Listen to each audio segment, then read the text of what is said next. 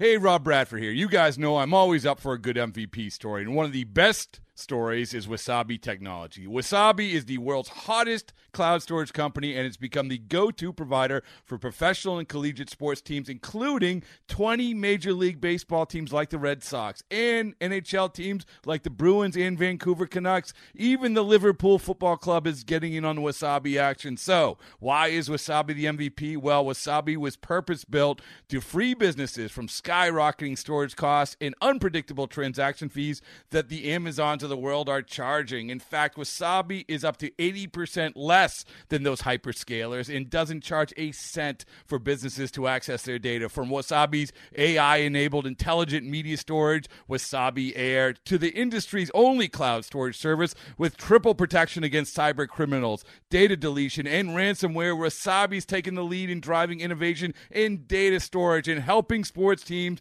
to unleash the power of their data. Wasabi, another Boston-based championship team.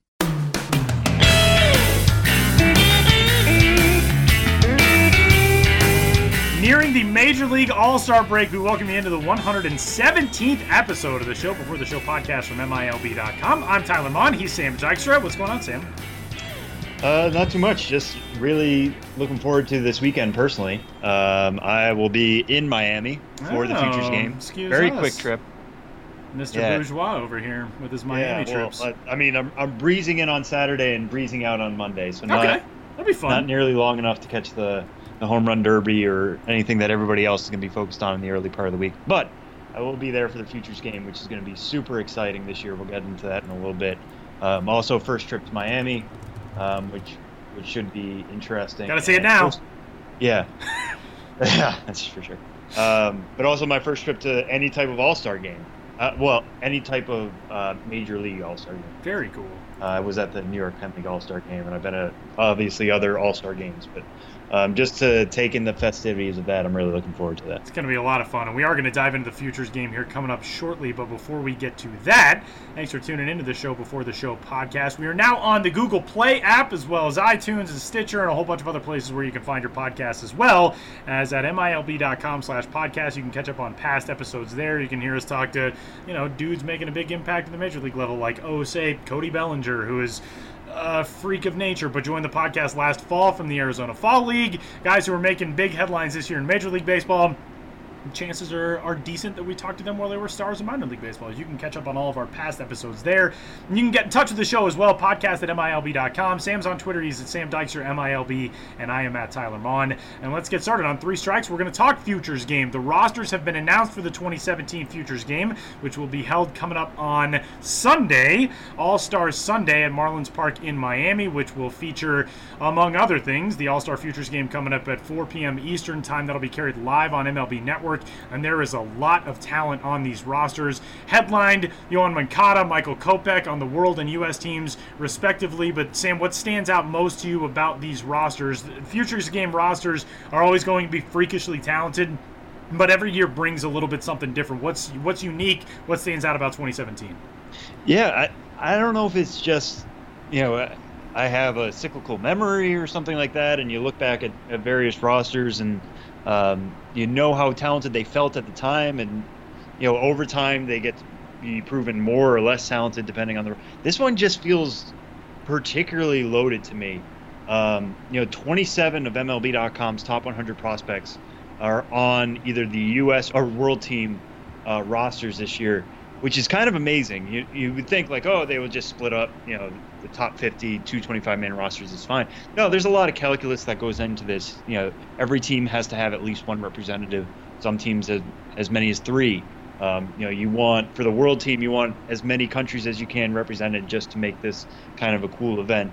You also have, obviously, there's pitchers spots, there's catcher spots, there's all, for infield positions, there's so many outfield spots. There's just so much that goes into this, and yet they were able to make two rosters that feature 27 of the names that we've been following all season. They're going to be on the same field, a major league field, places with not just a single deck, not just double deck, but triple deck.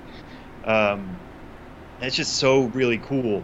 And if there's one group of players that I'm really looking forward to seeing, it's this World Team infield. Just go around the horn here. At first base, Jordan Alvarez, representing Cuba. Josh Naylor representing Canada at first base. Second base, particularly loaded. Top overall prospect, Yoel Moncada, will probably be the starter there just because it makes sense. He's overly talented. He's at AAA. It's probably going to be the last time they'll be able to play in a Futures game. Makes sense as a starter. They could also, put in Mauricio Dubon there, which would be fascinating. Ahmed Rosario, who's another top 5 overall prospect, will probably be the starting shortstop. So the idea of Rosario and Moncada forming a double play combination, and not only that, but probably both featuring prominently at the top of the world lineup, is just going to be really, really cool. I think someday we'll look back and think it's amazing that these two are on the same field together, just because the way they've performed at AAA, the talent we know they have on both ends of the ball, whether on offense or on defense, that'll be really good. And then third base is also really, really loaded because not only will it have Rafael Devers, who a lot of people think he should already be in Boston, but he's still in Portland. So, his power is something that could particularly play really well in this game. But below him is Vladimir Guerrero Jr., who is still only 18 years old. He only turned 18 in March. He's tearing up the Midwest League in Lansing, along with Bo Bichette, who's on the U.S. team. Still only 18. He's going to be on this roster with guys, 4 or 5 years older than him. And yet, at 19, I want to see how he's going to fit in. We know he has all the talent in the world. What's it going to be like for him to go up against AA, even AAA arms? It's one game. He could go over 2 with 2 strikeouts, for all we care. But this is the biggest stage he's ever played on. How he's going to respond is going to be fascinating. Lord knows he'll have plenty of advice from his father. He's seen these types of stages before, never been between the white lines in this type of situation. So you just go up and down that world infield, no matter who starts, no matter who comes in off the bench, all that kind of stuff. That's just so stacked. And from the U.S. side, I really like their pitching. They have so many top 100 arms. Tristan McKenzie, who I just wrote up yesterday, had 11 strikeouts. He's dominating the Class A Advanced Carolina League. Another teenager, that type of test is what I love to see.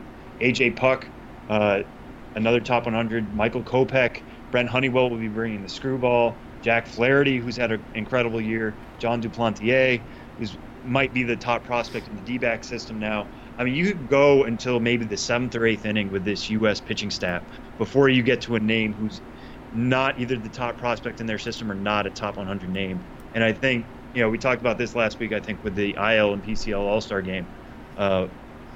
In this one-game atmosphere, it tends to be arms that can really dominate. They only need to come in, face a couple batters at a time. These guys especially know that they're going to be on national TV. They want to give you all they have, all the gas they have, all the best breaking stuff.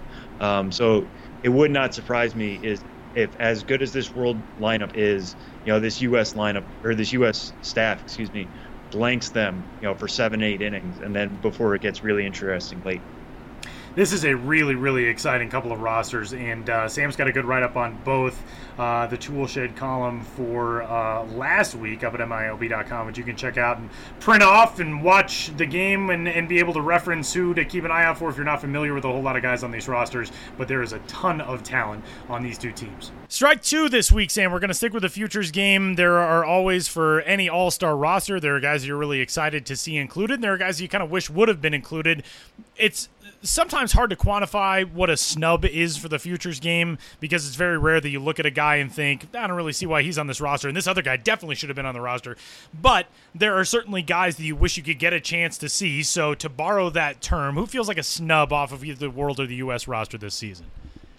I might just be talking kind of – well, I'll start with this one, and I'll add another one that would make a little bit more sense. This might be purely selfish of me, but I want to be able to see Walker Buehler and what he would be like in a short instance. I had the same thought. Yeah, he for people who don't know, Walker Buehler, number 4 Dodgers prospect, was drafted in the first round of 2015. Wasn't able to pitch last season because of Tommy John surgery. So he's starting to really come back this year. They've kind of held him back in terms of innings. He wasn't throwing or wasn't getting very deep into games when he started the year at Class A Advanced Rancho Cucamonga. Now he's at Double A Tulsa. The reins are coming off slowly but surely. Pitched well at both stops. He's got a 2.35 ERA, 78 strikeouts, only 15 walks, and 57 and a third innings. I'm sure part of the idea of him not going is that they don't want to waste bullets. I mean, like I said, they've been holding him back all year, really stringent on his plan. They don't want to send him to this event, have him pitch it for just one inning, try to throw as hard as he can, and then something pops, and then they're back at square one. That being said, Buehler has been brought up since the beginning of the year, since we knew he could pitch fully healthy for even half a season, about could he be a bullpen option for the Dodgers as late as the second half of the year. We know the Dodgers are going to compete. That's currently what they're doing in the NL West. What would happen with him? Based on everything we've seen and heard and people we've talked to, he's got 3 above average pitches. He's got really solid control. This is a stage to put that to the test, I think, under normal circumstances. Again, the Tommy John surgery isn't a normal circumstance. So it feels like, he's got the talent to be in this game. Nobody doubts that. And I would have loved to have seen him there, again, selfishly speaking. But, I can understand why he's not there. I think the Dodgers have a couple other representatives. They have Yadier Alvarez on the world team. And they've got another really exciting young arm. Yeah, and the other guy we'll be talking to today, Alex Verdugo, also on the world team representing Mexico. So, they've got 2 representatives, 2 top 100 guys. You can't be too picky with the Dodgers in that sense. I would have still loved to see Walker Buehler. If we're going more realistic, maybe Carson Kelly, I think, is the other guy I would have liked to see. Again, U.S. catchers have 2 top 100 representatives in Zach Collins and Chance Sisco. Sisco's at AAA. Norfolk this year starting to bang down the door to Baltimore. Zach Collins, first-round pick last year for the White Sox. Part of their rebuild, obviously. He's at Class A Advanced Winston-Salem. Both good picks. I think Kelly would just make it that more exciting. He entered the year as the top catching prospect in baseball, and certainly has not done much to hurt that status. Maybe he's gotten passed by Francisco Mejia, who just continues to be a hitting machine and will be on the world team. But I think Kelly just makes that group a little bit more exciting. I don't know if Collins is necessarily going to stick to catcher long term, although he's shown a pretty good arm behind there this year. Hasn't hit much. He's more of an OBP machine. Kelly's a little bit more rounded. I would love to see him work with a staff like this. So if I'm looking at snubs, again, there's just so much calculus that goes into this and so many moving parts and which organizations get which players and who fits in what places. But taking what was already an exciting game would have been just a little bit more exciting with both Kelly or Buehler there, I think. Yeah, I think those are both really good selections. My 2, one I think we aren't going to see there because he was in this game last year. One we're not going to see there because he's young, and I think he'll be in this game next year. Dom Smith from the New York Mets organization. Dominic Smith has had a terrific season with the AAA Las Vegas 51s. He's slashing .321, .376, .479 with 10 homers through 84 games. But he played in this game last year, and it's a tremendous honor. But Major League Baseball does a really good job of rotating guys through to get some younger guys in, to get that exposure on the national stage, the international stage. So it's not a snub necessarily. Dominic Smith already had this experience. He's really getting it going with AAA Las Vegas, so that would have been cool to see. He's got a 19-game hitting streak right now. We're recording this on Wednesday. He hit 2 home runs just a couple of days ago, so the hit streak actually, I believe, has been extended to 20. But he is – no, I take that back. Hit streak came to an end yesterday. Neither here nor there. Dom Smith has had a fantastic season. But again, last year was a participant in this game. Mentioned a few minutes ago some of the young guys, especially on that world roster. One of the guys who I think would have been really fun to see on the U.S. roster, and it would have been a stretch this year. It's his first full pro season, but Mickey Moniak has had a terrific season through 75 games so far this year with Lakewood, batting .270. He's 19 years old. He's got a 708 OPS, a guy who's still kind of figuring out the rigors of pro ball, but that a 1-1 pick from 2016 being on a Futures Game roster in 2017 would have been something really cool to see, just kind of as not a pipe dream necessarily, but maybe a bit of a long shot. But again, a very highly touted prospect, the future of an organization. Those are the types of guys we love seeing them play against talent of their ilk in an opportunity like the Futures game. I have no doubt we're going to see Mickey Moniak there in 2018 or in 2019. But again, that's kind of the cool thing about this game is it gives you a chance to pick out some of the brightest stars in the minor leagues and say, yeah, I would have loved to see what that guy could have done against this roster. Yeah, for sure. With Moniak, I don't know if he's quite earned his way yet. But to your point, I mean, he certainly has the talent level. That's why he went 1-1 last year. I've mentioned in the past, we shouldn't exactly measure him up to that standard. We should measure him more up to Clint Frazier and Austin Meadows, those type of top 10 outfielders. And he has had his bumps and bruises, but how would he react to this type of assignment?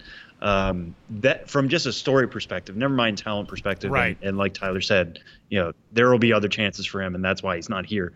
But to put him in this environment around more talented players than himself, what would he pick up from that? What can he take away from that?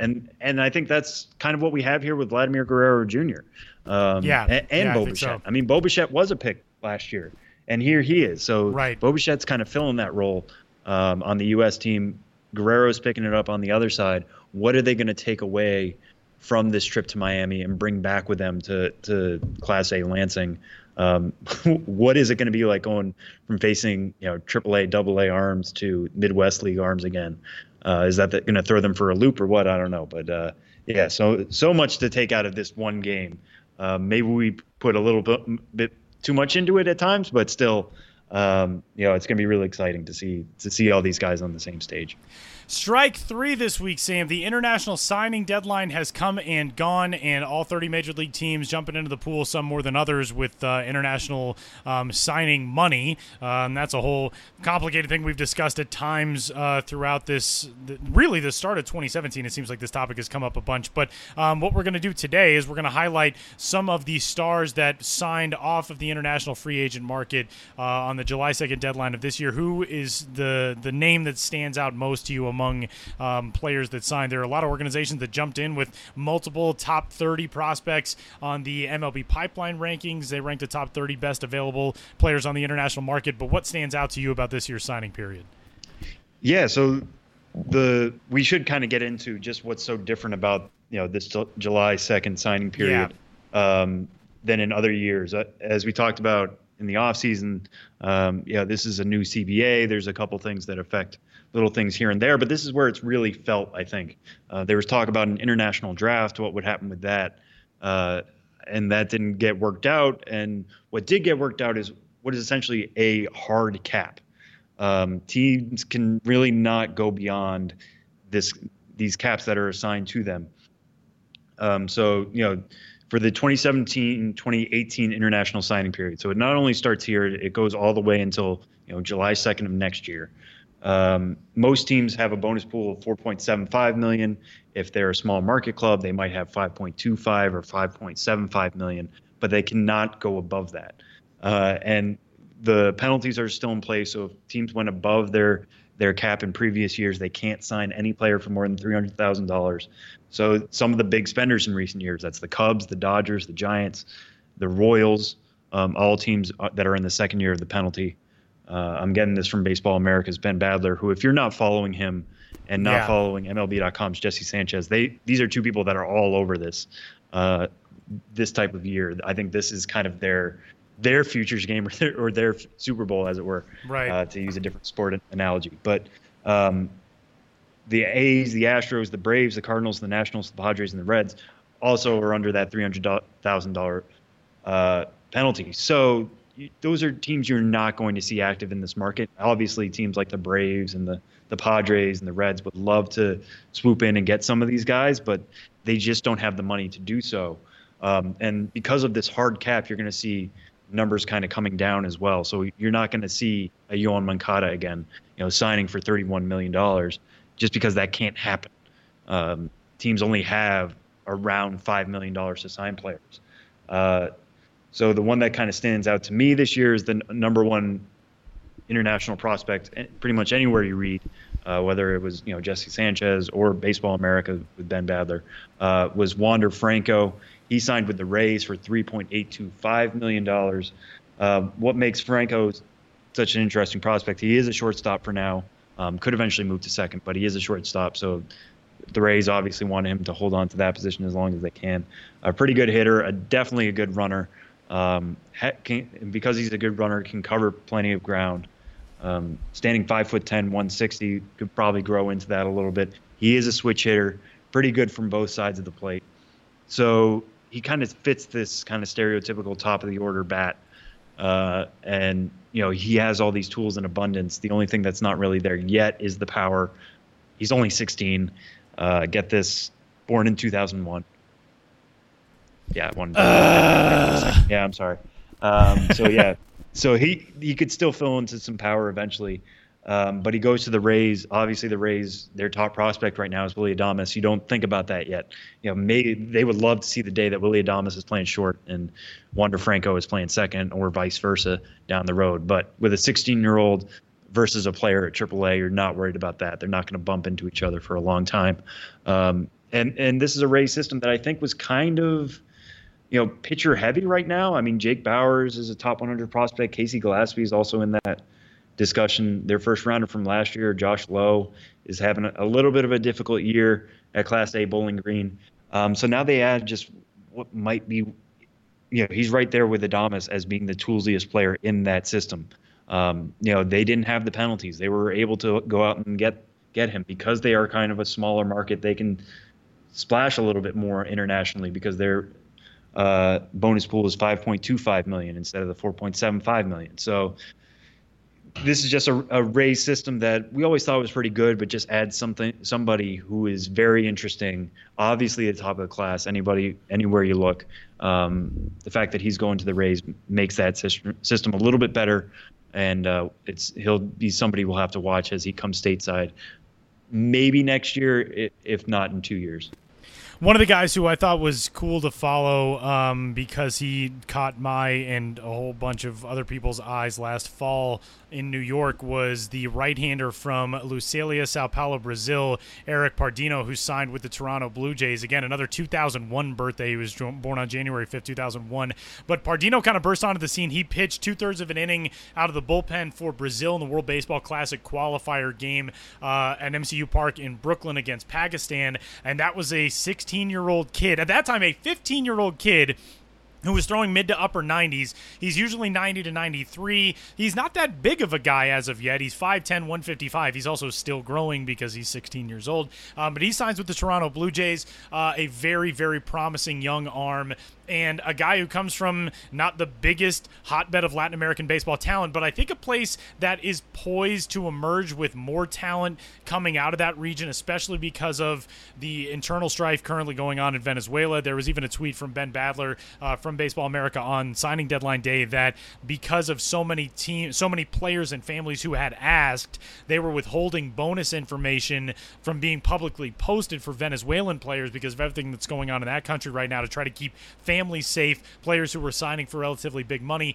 Brazil is an emerging power in Latin America in baseball, but it's still a long ways off, obviously, from matching the Dominican Republic or Venezuela or other legendary Latin American national programs and academy level programs that have been built over the last several decades. But I think it's cool when you have a star that can be identified as the guy who can carry the flag for a nation's growing baseball community. And Eric Pardinho may be that guy out of Sao Paulo, Brazil. So keep an eye on him. He's 16 years old. Again, he's probably a little ways away from debuting stateside. We'll see him in the Dominican Summer League and those types of things for maybe the next couple of years. But a really exciting arm and a right-hander who goes to the Blue Jays.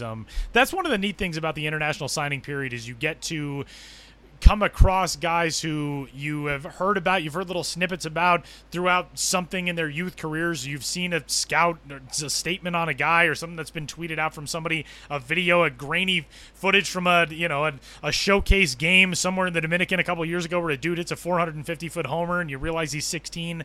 And it's neat because these are guys that 10 years down the road could be some of the biggest stars in baseball, and we're just now finally hearing their names and learning about them for the first time. It's a cool thing about the signing period internationally. Yeah, and there are also a couple of guys from the Bahamas as well. that got picked up. Christian Robinson goes to the D-backs. Trent, I'm going to get this name wrong. I want to say it's Duveau. He goes to the Angels. And I don't think we think about the Bahamas in that same way either. Right. So seeing, some of these other countries that we typically just think of the international signing period as being Cuba, Dominican Republic, Venezuela. But you're right, Tyler, to see some of these other places, Brazil, Colombia, Panama, Curacao, Aruba, right. Those types of places. Yeah, these are guys that are obviously as talented. We just don't, necessarily think of their countries immediately during the signing period. So, if your team picked them up, follow them along. They'll probably be mostly going to the DSL, at least to begin their careers.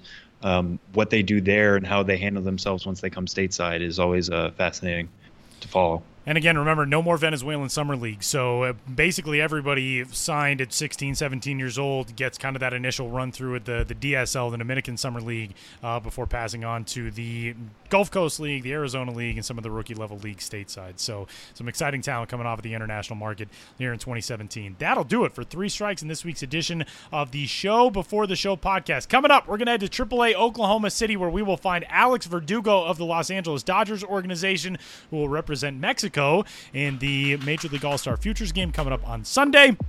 Alex Verdugo from the Pacific Coast League joins the Show Before the Show next.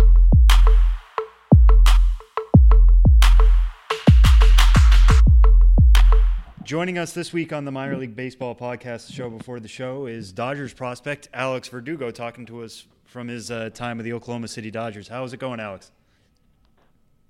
Everything's going great. Thank you for asking. Good. Happy to be here. Good. Yeah, thanks for joining us. The one major thing we want to talk to you about this week, it's going to be a big weekend for you coming up with the Futures game.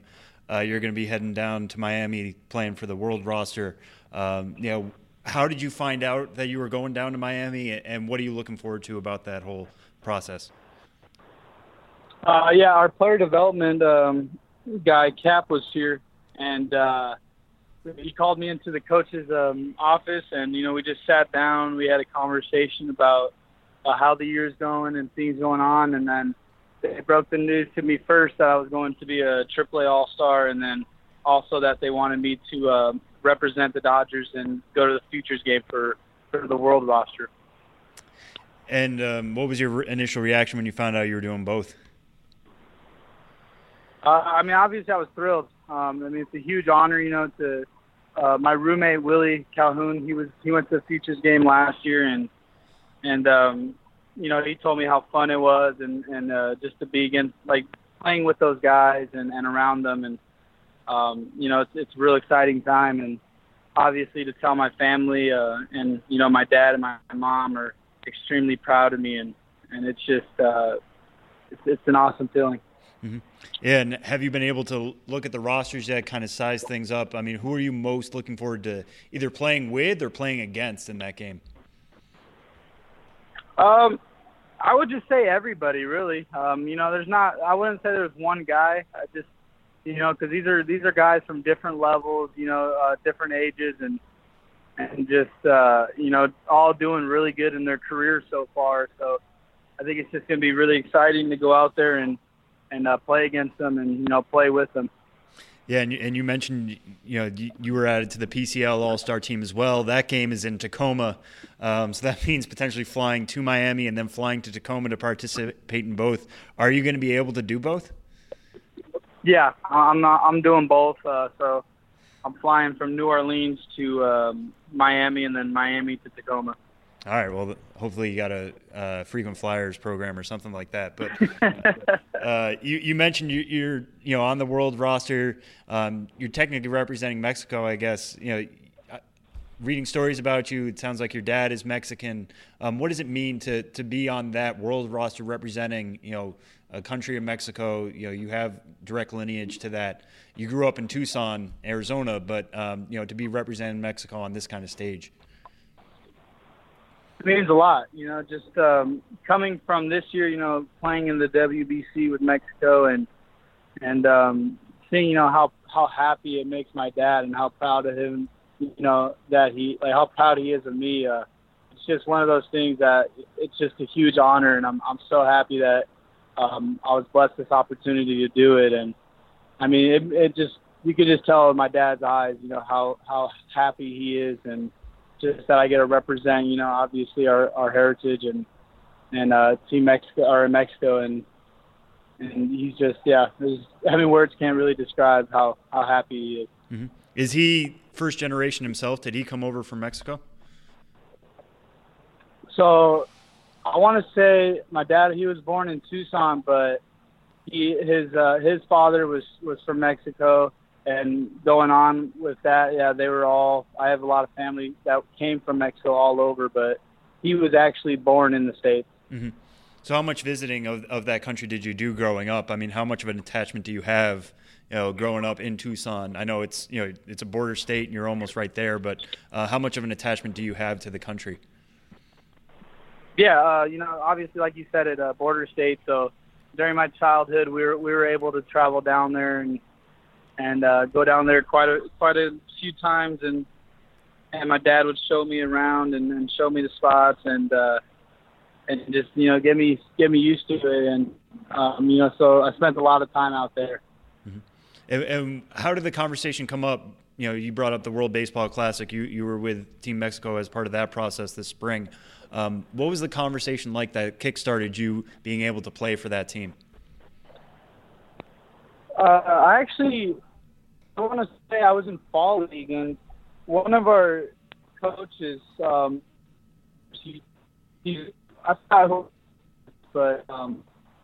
me that there were some people interested in me, you know, playing for Team Mexico and participating in it, and actually going to Japan in the exhibition games against the Japan's world team. And you know, I said, of course, I would love that, and that's kind of how I got into the whole thing. And just from there, you know, I never looked back. The team was awesome, the management was awesome, and just, you know, I fell in love with the coaching staff, and, you know, they like it. So it was just one of those fits. It was just right. Mm-hmm. Yeah, and what was it like starting out your season in that way? I know obviously you were in spring training for a little bit before going, but to start out your season in a big international competition like that, where games are actually they matter in a way that Cactus League games just don't. You know, what did that do to set up you for the coming year? I think it just got me ready for the year. You know, just obviously going into there, I had limited at bats, you know, limited playing time, and when I get there, and you know, it's all mindset, and once you just lock it in, you're set. And I came from that, and if I can lock it in, you know, it doesn't matter the at bats or how I'm feeling. You know, it's just to go you can. And yeah, and you know, just kind of take me through this year. Then, you know, that sets you up for this. You know, as of the time we're talking to you right now, you've reached base safely in 29 straight games, going back to June 4th. You had a pretty long hit streak in between there. I think that reached 20 games. You know, how hot at the plate do you feel right now, and how much of a different hitter are you than when you were competing in spring training and in the WBC? I think I'm a lot different. Aspect of my mentality, my approach at the plate. I'm not trying to get too big. I'm not trying to do too much. I'm just trying to stay within my, you know, hit the ball hard and just make contact. And from that, you know, it turns into doubles. It turns into you know, RBIs, and I like to see pitches. You know, I like to let the count go a little deep, and that's been helping me get a couple more walks and getting on base. And ever since I got the leadoff spot, it's my biggest pet peeve is just, you know, just try to get on base. Just do anything I can so the guys behind me will have an opportunity to drive in runs and get us on the board. Yeah, I'm glad you brought up you know, moving to the leadoff spot. You know, you moved to the leadoff spot I think early June. Since then, you're batting .443 with a .505 on base percentage. You know, was it a tacit, decision in your mind that you were going to kind of change your approach based on that hitting position? Because you've hit literally everywhere else. You've hit second, third, fourth, fifth, sixth, seventh, all the way down to ninth this season for OKC. What was it like when you moved to that spot, and how has that kind of fueled your success ever since? Being in the leadoff spot has really just, it's helped me as taking some pressure off, just really worried about getting on base no matter how it is, whether it's hit by pitch, a walk, or single, double, like just trying to start off the game the right way. And obviously later on in the game, you leadoff spot, you get so many at bats a game, so you're going to get around 4 to 5 at bats a game, and once I got to a point where I'd always be like, man, I don't like to lead off because I don't want to lead off, but you only lead off really one time a game, and that's to start it, and then after that you get up with runners on, or you get opportunities to drive in runs, and once I accepted the fact that that's where I want to be, and I actually do enjoy the leadoff spot, I feel like I've just taken off from there. Yeah, how long did it take for you to get that comfort level, and what was that conversation like? Was that something that came from your manager Bill Hasselman, or is that something that came from the top down, whether it be Gabe Kapler or whatever, that they wanted to see you in that leadoff spot? I think it came from Hass. I think it was just one of those things, we just wanted to mix it up. Our offense was we were just struggling a little bit. We weren't getting a lot of runs, and Willie was freaking hitting the crap out of the ball and doing what he does best. So, right. So driving in runs, and I just wanted to be on base so he could do that. And so Hass was just like, yeah, go ahead. And I had previous experience with it in low A, batting leadoff with actually our third base coach, Matos. And Matos was like, yeah, he's actually a really good leadoff hitter. And so my first day back, I think I ended up going like 3 for 5 with a homer from like my first day of leadoff. And I think that helped my mentality as well. I was like, I actually do like batting leadoff. Yeah, that'll do it for sure. Well, kind of switching to the other side of the field, you're known as certainly a capable defender almost at any spot you play on the grass in the outfield. You got a plus arm. You're a guy who used to pitch in high school. But at the beginning of the year, it seemed like they were playing you around a lot more, mixing in even some left field. It seemed like the first month you were almost playing exclusively right. Now they moved you back to center. What do you feel most comfortable in when you're playing the outfield, and why do you think you're able to handle center as well as you have, or feel as comfortable in that such a demanding position? I'd say my most comfortable position is center, and then it would go right and left. But just being comfortable in every position is huge, and for me, for being center, just I've had most of my games in my life have been out of center field, so it's just where I've had the most reps in, and I'm not the fastest guy, but I really rely on my reads and my routes and all that. And I know that if it comes down to my arm or something, I gotta throw somebody out. Like I know that I have confidence with that, and I'll be able to throw somebody out. But yeah, it's just really me and Matos, we had a conversation beginning of the year just where. I wasn't playing outfield the way I really have normally played it, and I was a little sluggish, as in like my reads were a little off. I was just a little bit just doing things that I normally wouldn't do. And ever since we had that conversation, I think something just sparked where I finally was like, you know what, he's right. I got to get back on top of it. And so now I take pride in it, and I want to play every position and be the best at it. Mm-hmm. And what have you changed about that, after having that conversation? It's just, being prepared every single pitch, like not taking a pitch off, even like some innings will get long, and it's just about always being prepared, always thinking a couple plays ahead. And, if the ball's hit here, I'm going to go here with it, or I'll go to like third or something like that. It's just thinking about plays ahead of the play. Mm-hmm. And you started the year, I think you were the youngest player in the Pacific Coast League at the start of the year. You turned 21 in the middle of May. What has surprised you the most about the minors' highest level at AAA?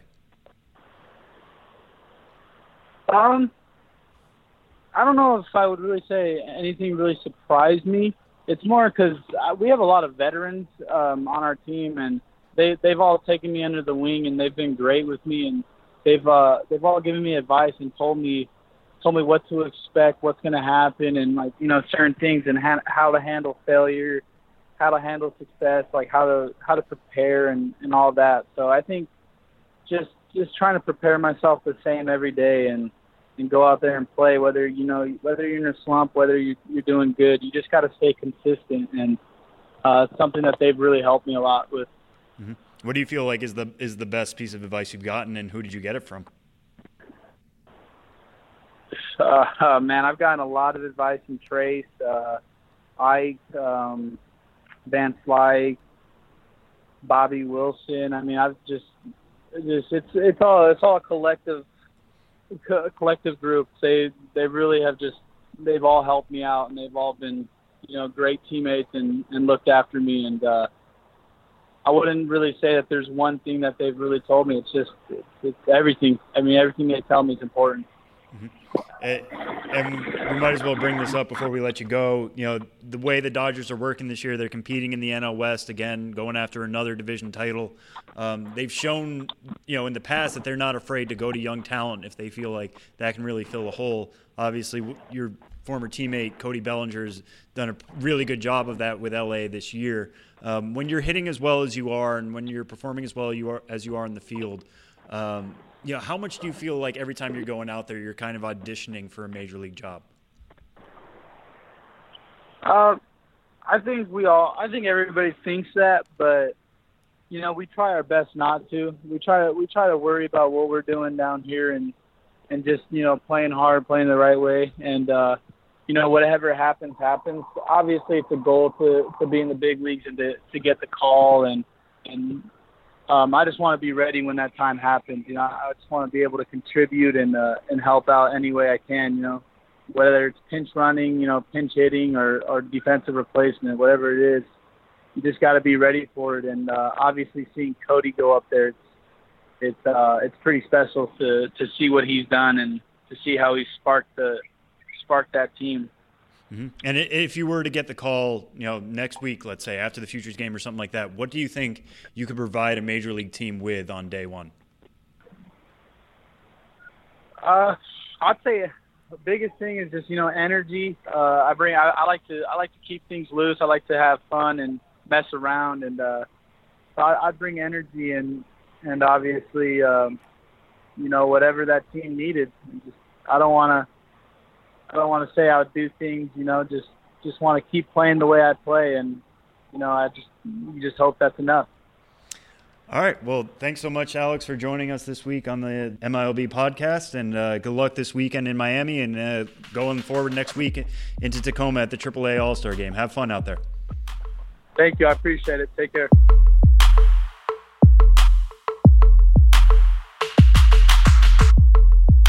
Back in New York City is one Benjamin Hill who made it safe and sound home. I assume safe and sound. Are you safe and sound, Ben?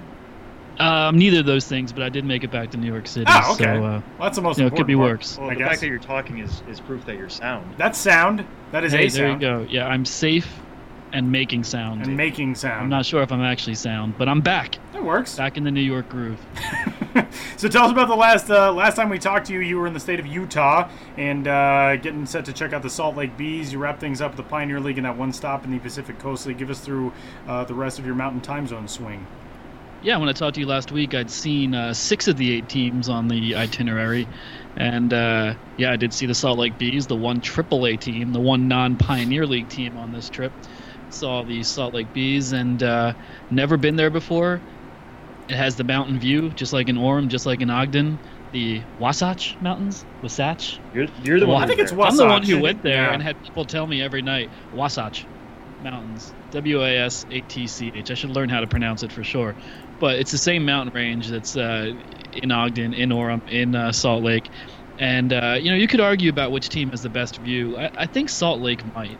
Ogden, the mountains are a little closer, you're a little more enveloped by them, but in Salt Lake, they're most expansive, just like all the way across. So that was great. It was kind of not unsettling, jarring to be in a AAA environment when I was doing so many Pioneer League trips. The ballpark seemed huge, and but just really enjoyed it. It was just like a really pleasant night.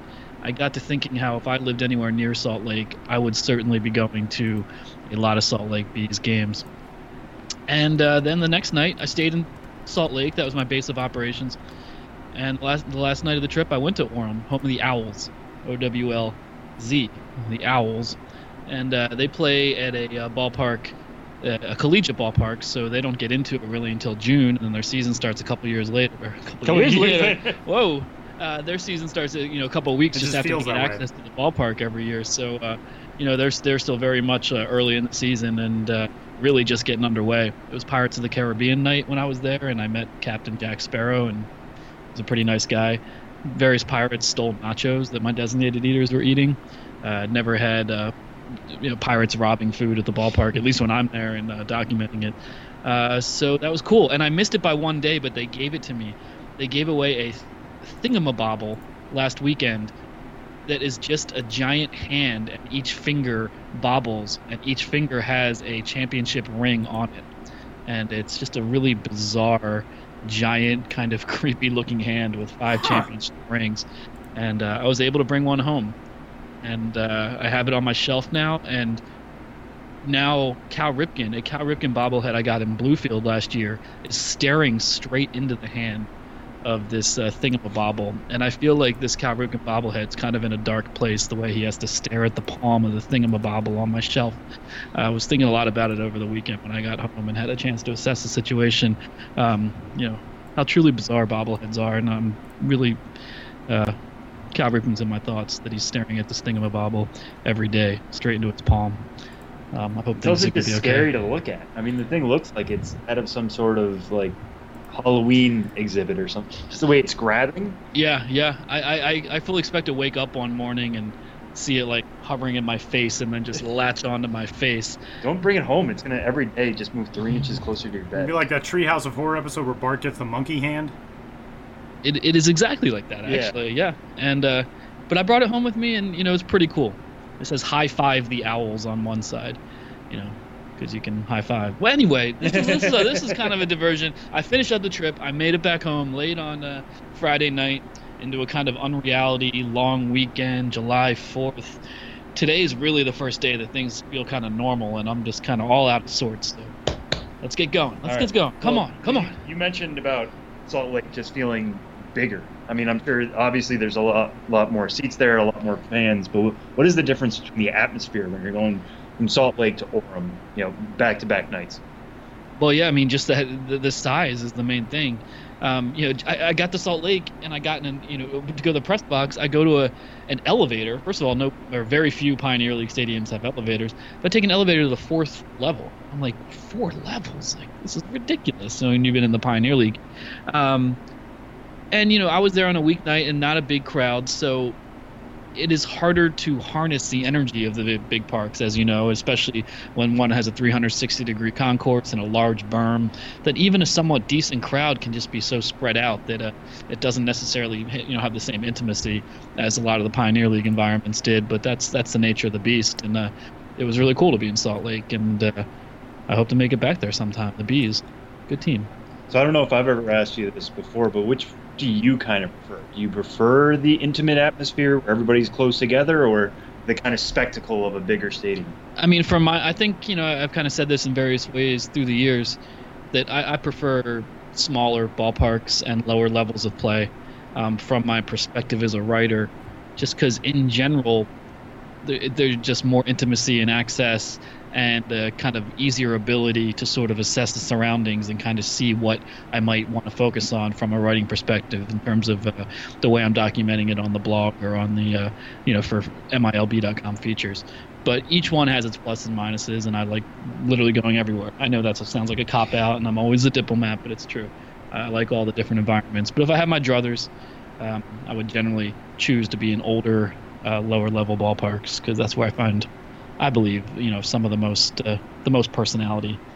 and the most personalities in terms of some of the characters that inhabit such places. There's a good story up on the site about the sort of long goodbye between the city of Helena and its Brewers, which will be moving after the 2018 season. You can check that out from Ben's stop through the Pioneer League. And with that, let's move to promo preview for this week. In Promo Watch, the Potomac Nationals are giving away an item on Saturday that will result in a whole lot of missing components to it, because there's a removable part that I'm sure is very small and will probably be lost by any kid who has it. But it's an interesting bobble, not a bobblehead, it's a bobble appendage. Tell us about this ode to Tommy John surgery, Ben.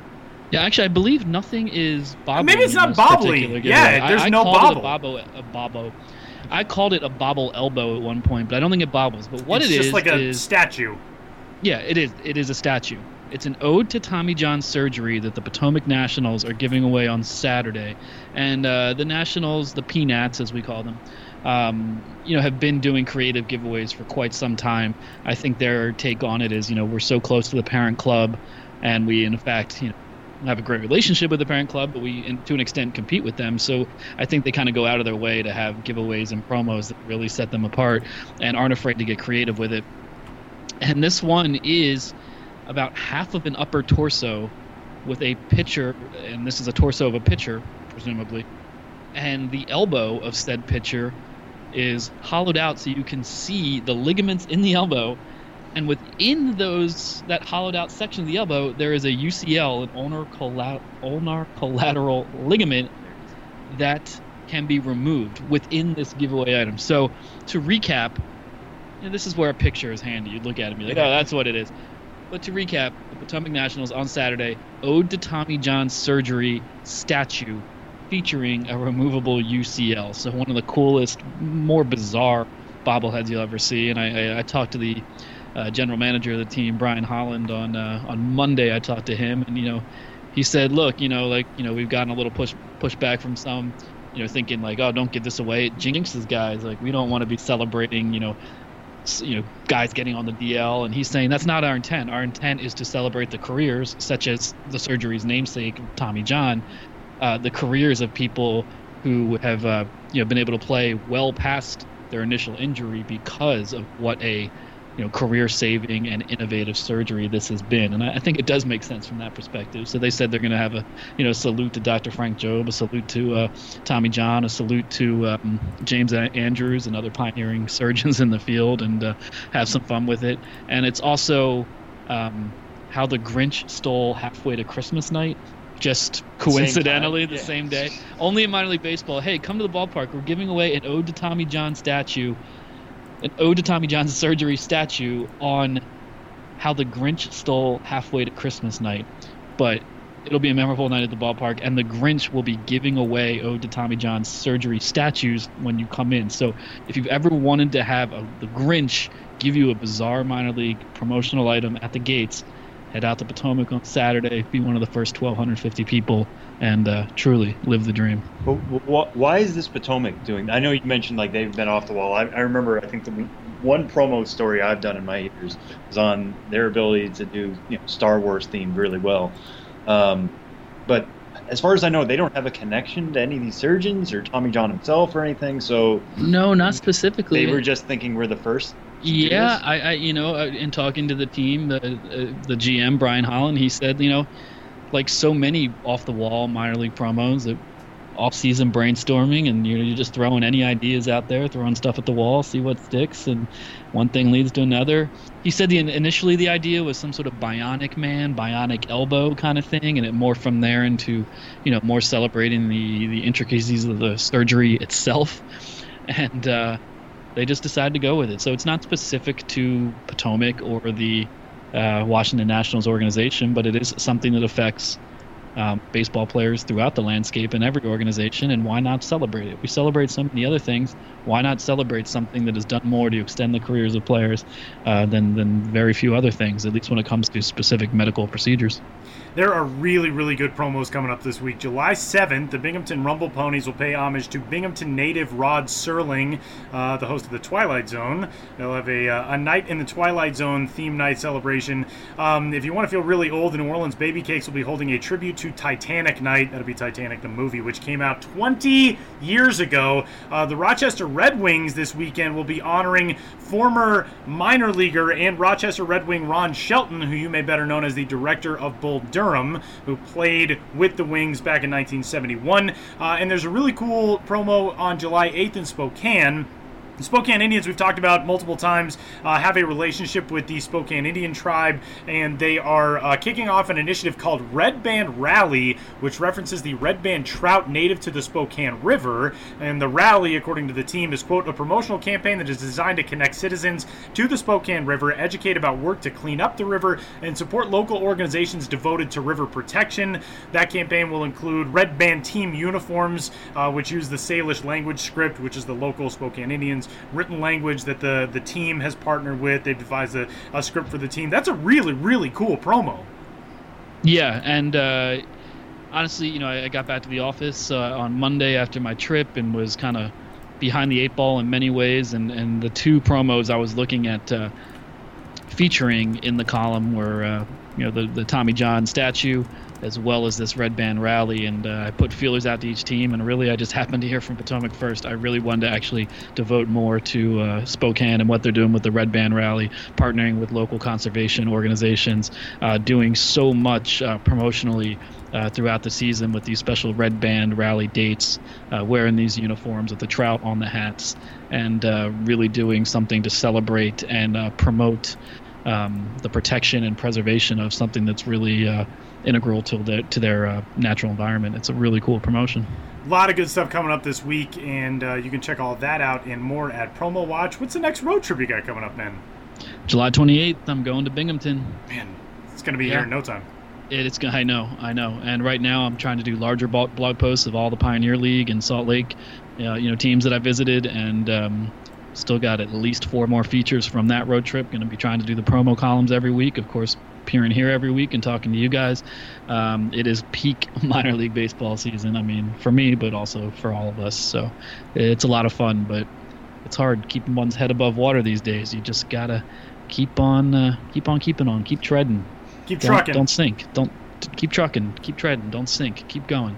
Whatever you want to put it. Let's just do our best to survive. I think it's a good philosophy. Benjamin Hill, you can find all of his stuff, bensbiz.mlblogs.com, and more on the site, milb.com. You can find Ben on Twitter as well. He is at bensbiz there, and we'll do it again next week. Thanks, Ben. Thank you.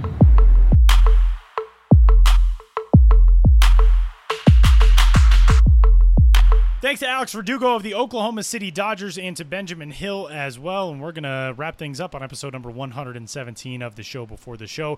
MILB.TV, you can catch minor league baseball all summer long. Short season leagues are now in action. We got a whole bunch more short season leagues with MILB TV broadcasts in 2017. And every week we pick out a couple of games to keep an eye on for the upcoming weekend. Mine... You'll have to hustle if you're listening to us the day the podcast drops on Thursday. My recommendation is the AAA Colorado Springs Sky Sox, who are home hosting the Nashville Sounds, because Lewis Brinson, since he returned to the minor leagues from a stint with Milwaukee, has been tearing the cover off the ball. 3 straight 3 RBI games as of last night, as of Tuesday night. We're recording this on Wednesday. He's just been crushing the ball all over the place for that Oklahoma City team, or for that Colorado Springs team, rather. That Sky Sox roster we've talked about so much this year. They're so loaded between Brinson and Ryan Cordell and Brett Phillips and all these guys. They're a very fun roster to watch. But catch them on Thursday, because A, Lewis Brinson likely won't be with the team on Friday and Saturday, getting ready for the Futures game on Sunday, and B, they're taking on Nashville, another loaded roster, ton of top prospects and really good talent on that Nashville squad as well. We've talked about them a bunch this season, but again, anytime you tune into a game that features the Nashville Sounds, you can see Renato Nunez and Matt Olson and now Joey Wendell and Yairo Munoz, guys who Munoz we've seen and talked about with AA Midland in that organization. He's jumped up to that roster with a bunch of guys graduating to the major leagues with the A's organization, which we talked about last week. So not only Brinson, but a good matchup of two really talented teams in Colorado Springs on Thursday. Sam, your pick. Yeah, this one is either way I think you're going to be okay, but my pick is coming on Friday. Lehigh Valley is playing Scranton Wilkes-Barre. And the reason I choose Friday's game is there's the hope that Scott Kingery and Rhys Hoskins will have not left quite yet for the Futures game. They are both featuring in that Team USA infield, Hoskins at first, Kingery at second. But the reason I say Friday is because Chance Adams is scheduled to pitch that night for the Rail Riders. Chance Adams has become a top 100 prospect, one of the most interesting arms in that Yankee system. Probably moves past James Caprillion, who is currently injured, is out for the rest of the year. Maybe he's past Justice Sheffield. We can have that debate a different day. But he's posted a 2.39 ERA with 58 strikeouts and only 19 walks in 52 and 2/3 innings since joining Scranton Wilkes-Barre. So even if Hoskins and Kingery are there, that's great. That's going to be one of the most talented lineups Chance Adams has probably ever faced. If they're not, there's still pretty good chance that he'll see a good lineup with J.P. Crawford, who is getting much better. I will note he hit 2 homers.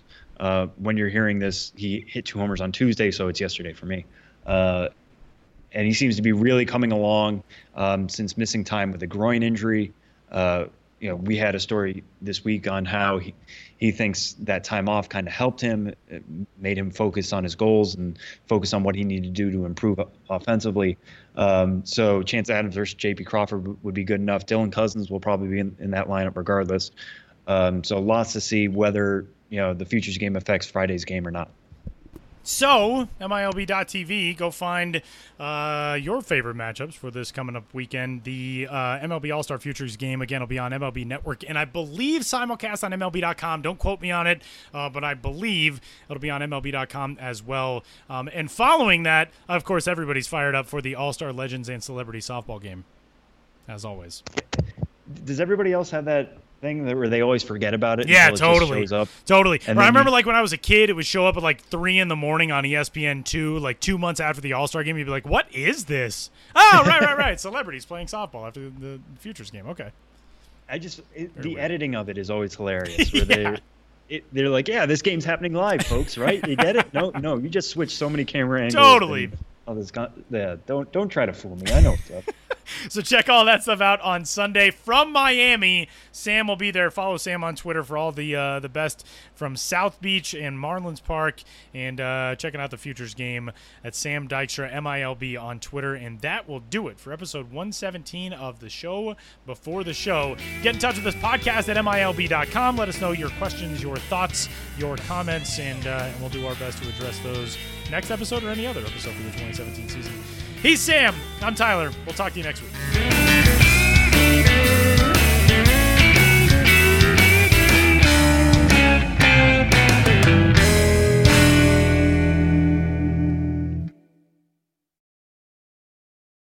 It's blazing hot outside. You get in your car to turn on the AC to get cold air pumping, but it blows hot air out. This issue is commonly caused by low refrigerant due to leaks in the AC system. You want an easy, all-in-one solution that will restore the cold air in no time. AC Pro Recharge Kits make restoring cold air easy for even those with zero DIY experience in less than 10 minutes. Save time and money versus going to a shop by picking up an AC Pro Recharge Kit today. Be a pro with AC Pro.